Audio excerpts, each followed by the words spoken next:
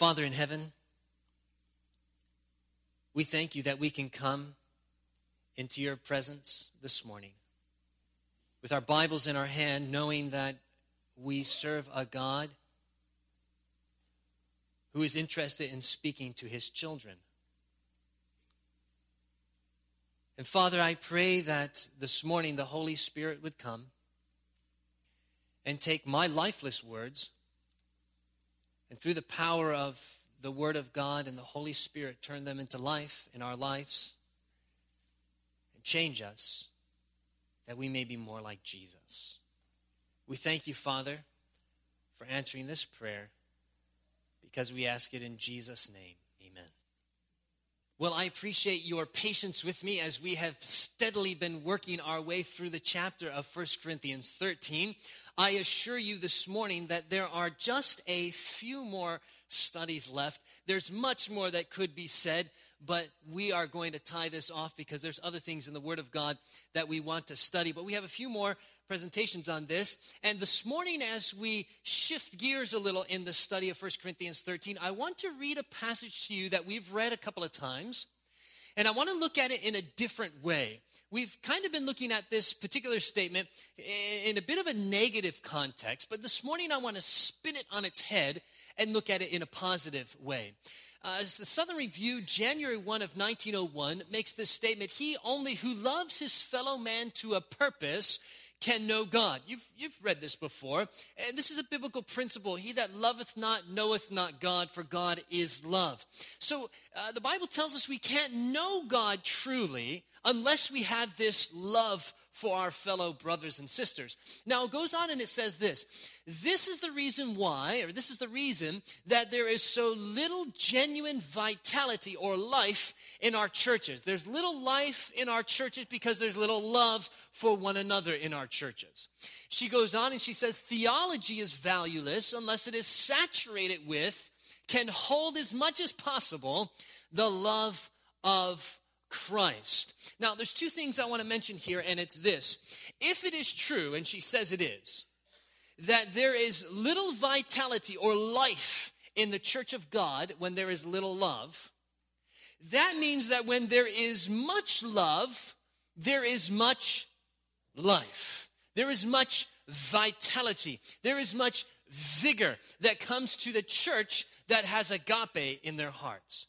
The other thing is true, and that is this: if theology is valueless when there is little love, that means that when there is much love, that theology is of great value. So we can look at this two ways. Again, it is in a positive or in a negative context, but in the positive context, there's much good that comes to the church of God when we take what we've been studying and apply it in our lives. She goes on, God is supreme. His love in the human heart will lead to the doing of works that will bear fruit after the solemnitude of the character of God. I will be honest with you. As I studied 1 Corinthians 13, as I went through this the first time several months ago, I did not realize how life transformative this was going to be for me. And I pray it's been that way for you as well. As I've gone through verse by verse and searched my heart and compared it to my life, it has changed my life in a way that really no other study has up to this point. Now, I trust that the Lord has other things that he's going to use to continue that changing process. But this has been very transformative for me and my family, and I trust that it has done the same by God's grace for you. We have found in our study that this chapter has been divided into three sections. And we've looked at the first two already. The outline of 1 Corinthians 13, verses 1 through 3, we have the supremacy of agape, and that is where Paul makes 5 contrasting statements showing how agape is better than the gifts of the Spirit outlined in chapter 12. In verses 4 through 7, Paul talks about the characteristics of agape, or he analyzes it. He takes it and he breaks it down into its component parts so that we can understand what agape really is. It's not just a theoretical word that floats around, but he puts flesh on it as he describes agape in the context of not only Jesus, but what God's people will look like in the last days when Jesus comes back. And then in verses 8 through 13, Paul talks about the permanence of agape and how it will never come to an end. And that's what we're going to shift gears into now in this study this morning as we look at the permanence of agape. Go with me in your Bibles to 1 Corinthians 13. And we're going to begin this section. Paul, as he begins the third and final section of 1 Corinthians 13, he starts with three words that just really put everything into context for us. 1 Corinthians 13, and we're going to look at verse 8. 1 Corinthians 13, verse 8. Paul starts off and he says this, charity, or agape, never faileth, but whether there be prophecies, they shall fail. Whether there be tongues, they shall cease. Whether there be knowledge, it shall vanish away. Paul says, charity never what? Now, if you want something to think about this afternoon as you're walking around in the sunshine, as you are sitting in your backyard enjoying the warmer temperatures or whatever it may be, take those three words and mentally masticate them. Chew on them over and over again. Charity, agape, never faileth. And as you chew on those three words, pray and say, Lord, what does this mean in my life? What does it mean to me? Now, it's an unfortunate translation using the word faileth. Charity never faileth. The better translation would look something like this. Charity never ends.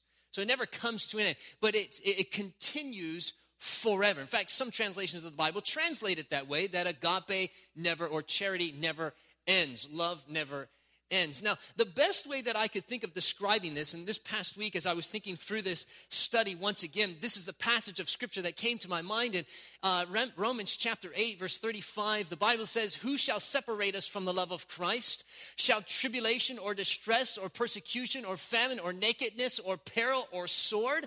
Paul goes on in verse 38 and he says, for I am persuaded that neither death nor life nor angels nor principalities nor powers nor things present nor things to come nor height nor depth nor any other creature shall be able to separate us from the love of God which is in Christ Jesus our Lord. How many of you are thankful for this? Amen?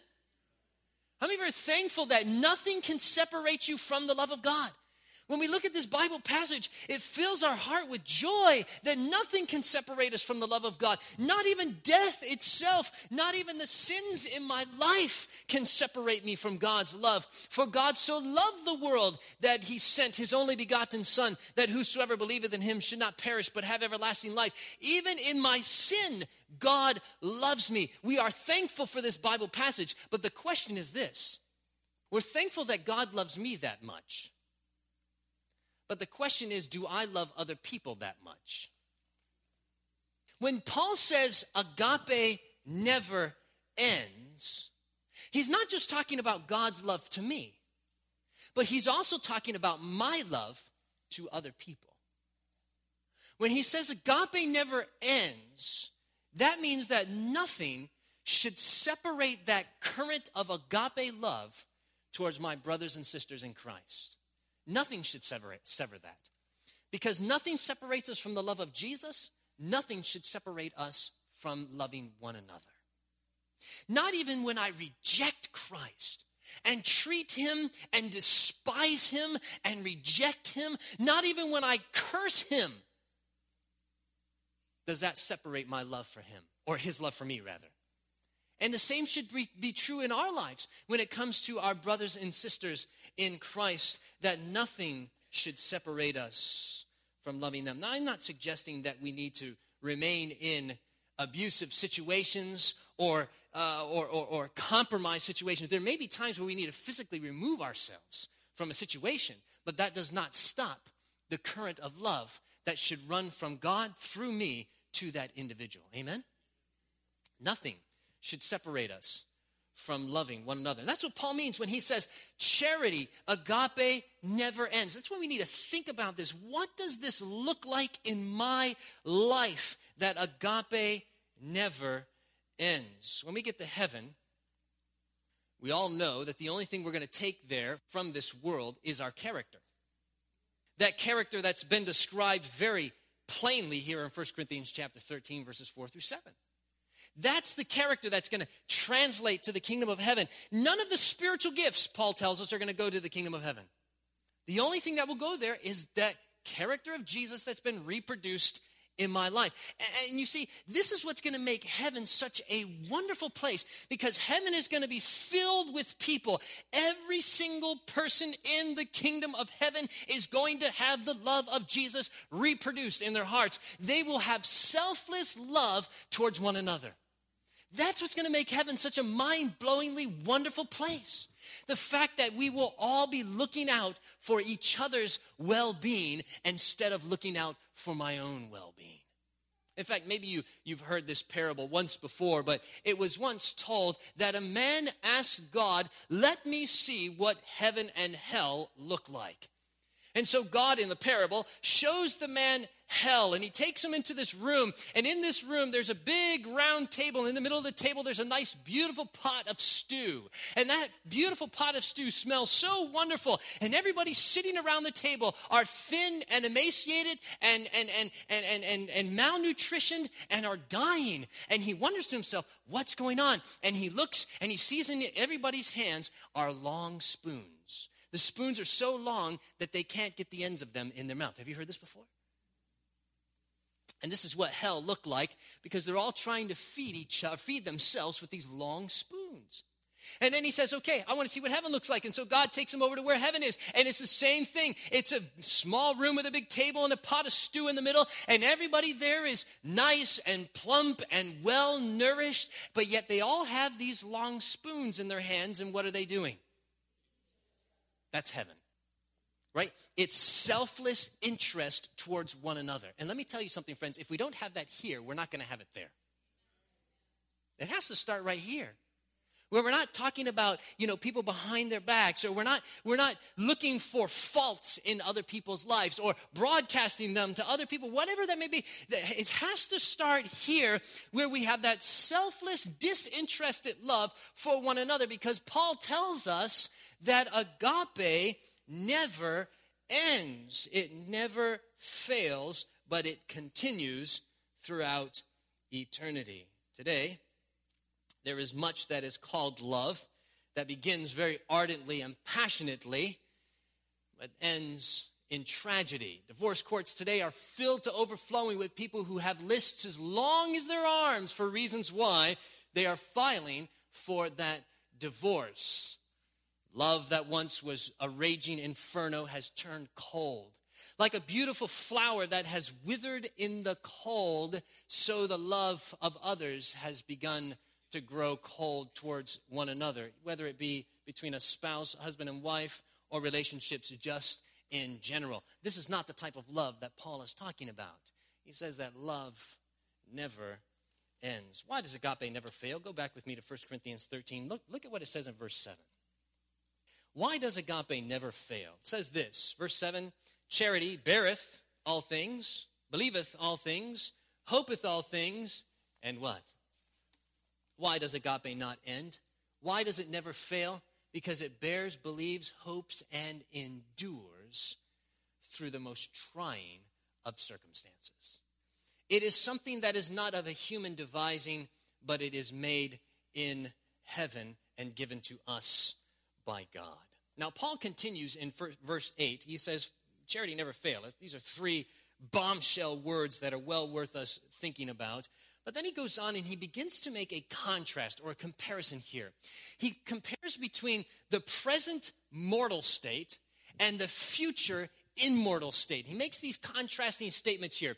He goes on and he says that, if I can get here, there we go. Whether there be prophecies, they shall what? They shall fail. Now, this is, again, another unfortunate translation, because as we understand it, the prophecies of God never fail. Amen? When God says something, it happens with 100% accuracy. It is 100% correct. Prophecies of God's word never fail. So it's an unfortunate translation. The better translation would be that prophecy shall be done away, or prophecy shall come to an end, or prophecy shall pass away. Let me ask you a question. When we get to heaven, are we going to need prophecy? Yes or no? We're not going to need prophecy, because we are going to be in the presence of one who knows everything. He knows all things. So we don't need prophets. We don't need books of prophets. We can just go to Jesus, and he knows the end from the beginning, and he can tell us that. It's a spiritual gift that Paul is telling us will pass away. He's comparing between the present mortal and the future immortal. Prophecy shall cease, but love shall never cease. He goes on and he says, whether there be tongues, they shall what?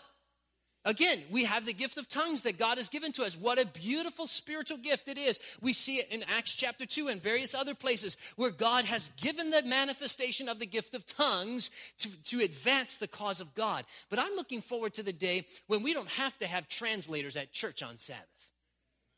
It was a beautiful church service last week, wasn't it? Wonderful to have our church family from the Spanish group over there and to be able to fellowship together. And we worked through it, and it was a beautiful service. But I look forward to the time when the curse of the confounding of the languages of man is raised or is lifted up, and all will be able to speak to one another in one language and in perfect harmony. Again, Paul is making the contrast here. Yes, the gift of tongues is important, but it is eventually going to cease when it is fulfilled its purpose. Whether there be knowledge, what does Paul say? It shall vanish away. Now, listen, it's not knowledge that he's talking about in the general sense of the term. It doesn't mean that when we get to heaven, we're all going to become dummies all of a sudden, okay? What Paul is talking about here is he's talking about the spiritual gift of knowledge. In 1 Corinthians 12:8, it talks about how God gives men the gift of knowledge, the gift of being able to explain things. Now, I don't know about you, but there are certain individuals in my life who I am thankful that God has brought them into my life to help me understand the Word of God. They have been able to study it and understand it, and then they can pass along that knowledge through their words to me and other people. I'm thankful for these kind of people in my life. But the Bible tells us that when we get to heaven, we will be in the presence of one who is all-knowing. He knows everything, and he has the answers to everything, and so there won't be the need of other human beings explaining the Word of God to us because we'll be with God who can explain it to us himself. That should make you excited. Whether there be knowledge, it shall cease. It shall vanish away. It's talking about the partial knowledge that we have. Thomas Edison once said, the electrical wizard, he said this: no one knows even 100th part of 1% of anything. And as I thought about this is no more true than it is when it comes to a spiritual context. When it comes to spiritual things, we don't know very much. We have a partial knowledge of God's Word. We have a partial understanding, but I want to tell you something this morning. The partial understanding that we have of God's Word is adequate enough to get us to the kingdom of heaven. Everything we have, everything we know, everything we understand from the Word of God is enough to get us there. But brothers and sisters, it's only a partial knowledge. It's only a partial understanding. There is much more wealth of knowledge to be mined out of God's Word. And when we get to heaven, I believe God is going to help us in that process. Notice what Paul goes on to say in verse 9. He says this. He says, for we know in what? We know in part, and we prophesy in part. You see, what we know according to God's Word, and even when it comes to prophecy, is only part of the equation. But when we get to heaven, the part is going to be done away with because we will be in the presence of the whole. Notice what he says in the next verse, verse 10. He says, but when that which is perfect shall come, or is come, then that which is in part shall be what? Shall be what? Shall be done away with. So he says, when that which is perfect is come, who is the only one that is perfect in everything? He's talking about the coming of Jesus. When Jesus comes, when he who is perfect is come, that which is in part shall be done away with. I praise the Lord for that. I don't know about you, but that makes me excited. That which is in part is going to be done away with because I will be in the presence of the one who is whole. The knowledge that we have right now is equivalent to a candle being used in the nighttime, right? So at nighttime you have a candle, it sheds the light, and it's very helpful. But if I take that same candle and take it outside right now, how helpful is it? Might as well blow it out and wait till the sun sets, right? Because it's not very helpful. But in the nighttime, when it's dark out, when there's only a partial light, that candle is very helpful. You see, the candle that we have right now, the knowledge that we have right now is like a candle. But when Jesus comes, the Son of Righteousness, in the clouds of heaven, that candle is not going to do much in the presence of the Son of Righteousness. In the presence of the one who is all-knowing, who knows everything and can explain everything. And so in that sense, it will pass away because we won't need it anymore. Amen? That which is perfect is come. That which is in part shall be done away with. Sir Isaac Newton made this statement. Very intelligent man. He said, I do not know what I may appear to the world, but to myself, I seem to have been only like a boy playing on the seashore and diverting myself and now and then finding a smoother pebble or a prettier shell than the ordinary, whilst the great ocean of truth lay all undiscovered before me. Was this guy brilliant? Listen, I'm reading a book right now about that time period, and he's in it quite a bit.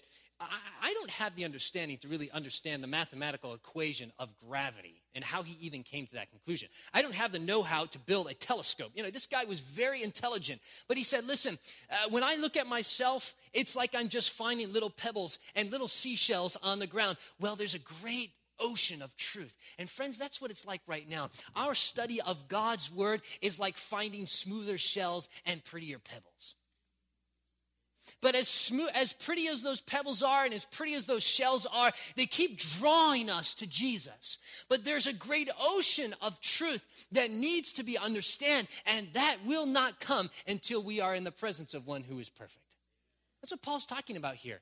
We know in part, and we prophesy in part, but when that which is perfect is come, the part will be done away. Proverbs chapter 4, verse 18. Says, the path of the just is as a shining light that shineth more and more until when? When's that perfect day? So what should our path be doing? It should be getting brighter and brighter and brighter the closer we get to Jesus. The more we abide with him, the more we spend time with him, the more we trust him, the more we give our will to him, the brighter and brighter our path will grow until we get to that perfect day and we are in the presence of that perfect one. I praise the Lord for this chapter because it's really helped me understand how I can be more like Jesus. But I want to close with a thought that was new to me this past week. Maybe you're smart enough to have caught it before I did. But it's in the 10th verse, which we've already read, of 1 Corinthians 13, where Paul says, but when that which is perfect is come, that which is in part shall be. If we spend the majority of our time investing in that which is in the part, when Jesus comes in the clouds of heaven, we will be found wanting. What is the part? Spiritual gifts that are important. We need them. In fact, Paul tells us we should covet them. But they're secondary to agape. He makes that very clear. If we spend the majority of our time on that which is in part, the work that we render to the Lord, the spiritual gifts that I have or that our church has or whatever may be, the work that I do for the Lord, the conversions, if we spend most of our time in that which is in the part, when Jesus comes, we will be found wanting because the part is going to be done away, but love will last forever. Did you catch that? Listen to me carefully this morning. If we can't love our spouse, if we cannot love our fellow brothers and sisters in the church, our family members, our co-workers, the same way that Jesus did, when Jesus comes in the clouds of heaven, whatever knowledge you have in your head, however well you kept the Sabbath, or however well you ate your diet, is going to mean absolutely nothing. Now, I want to be clear. We need to have knowledge about God's word. I want to be clear. We need to keep the Sabbath holy. And I want to be clear. We need to take care of our diet. But that's the part. If we emphasize that to the minimization of the other, we will be found wanting when Jesus comes in the clouds of heaven. Now, let me take this home tonight or this morning and make it very clear. Christ Object Lessons, page 158 says this: we may be active and we may do much work. That's the part. We need to do this. I'm not suggesting that we need to sit around and do nothing.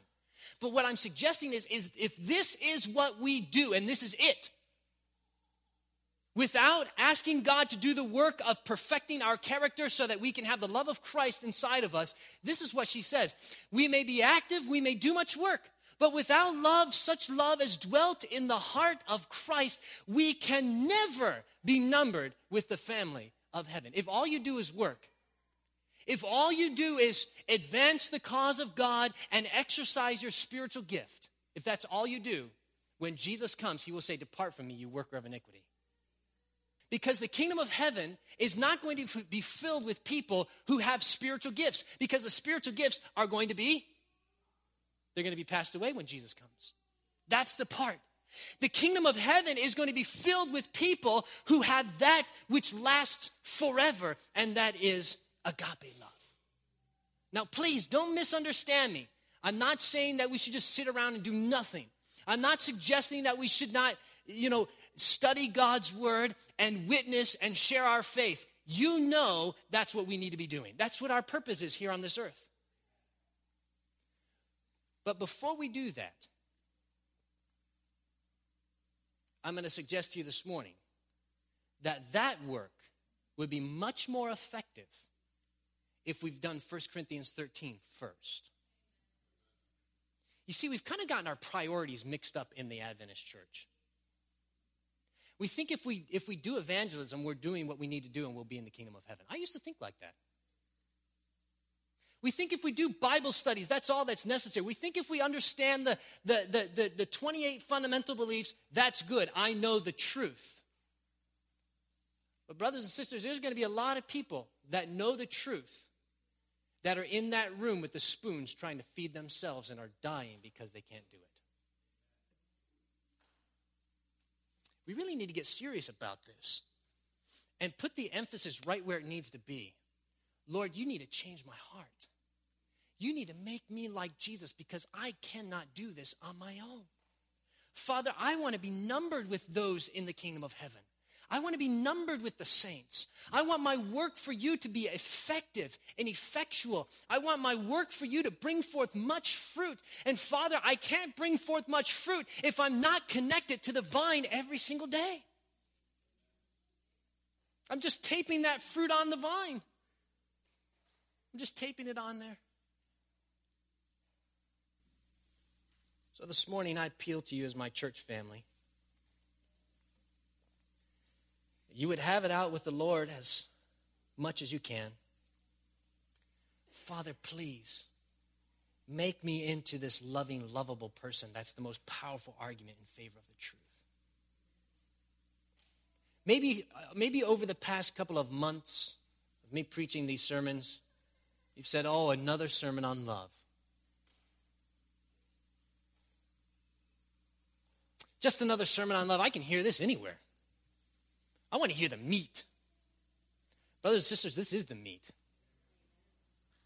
I hate to surprise you on this, but this is the meat. Jesus isn't going to come and ask you, "Hey, do you understand the doctrine of the 2300 days when he comes in the clouds of heaven?"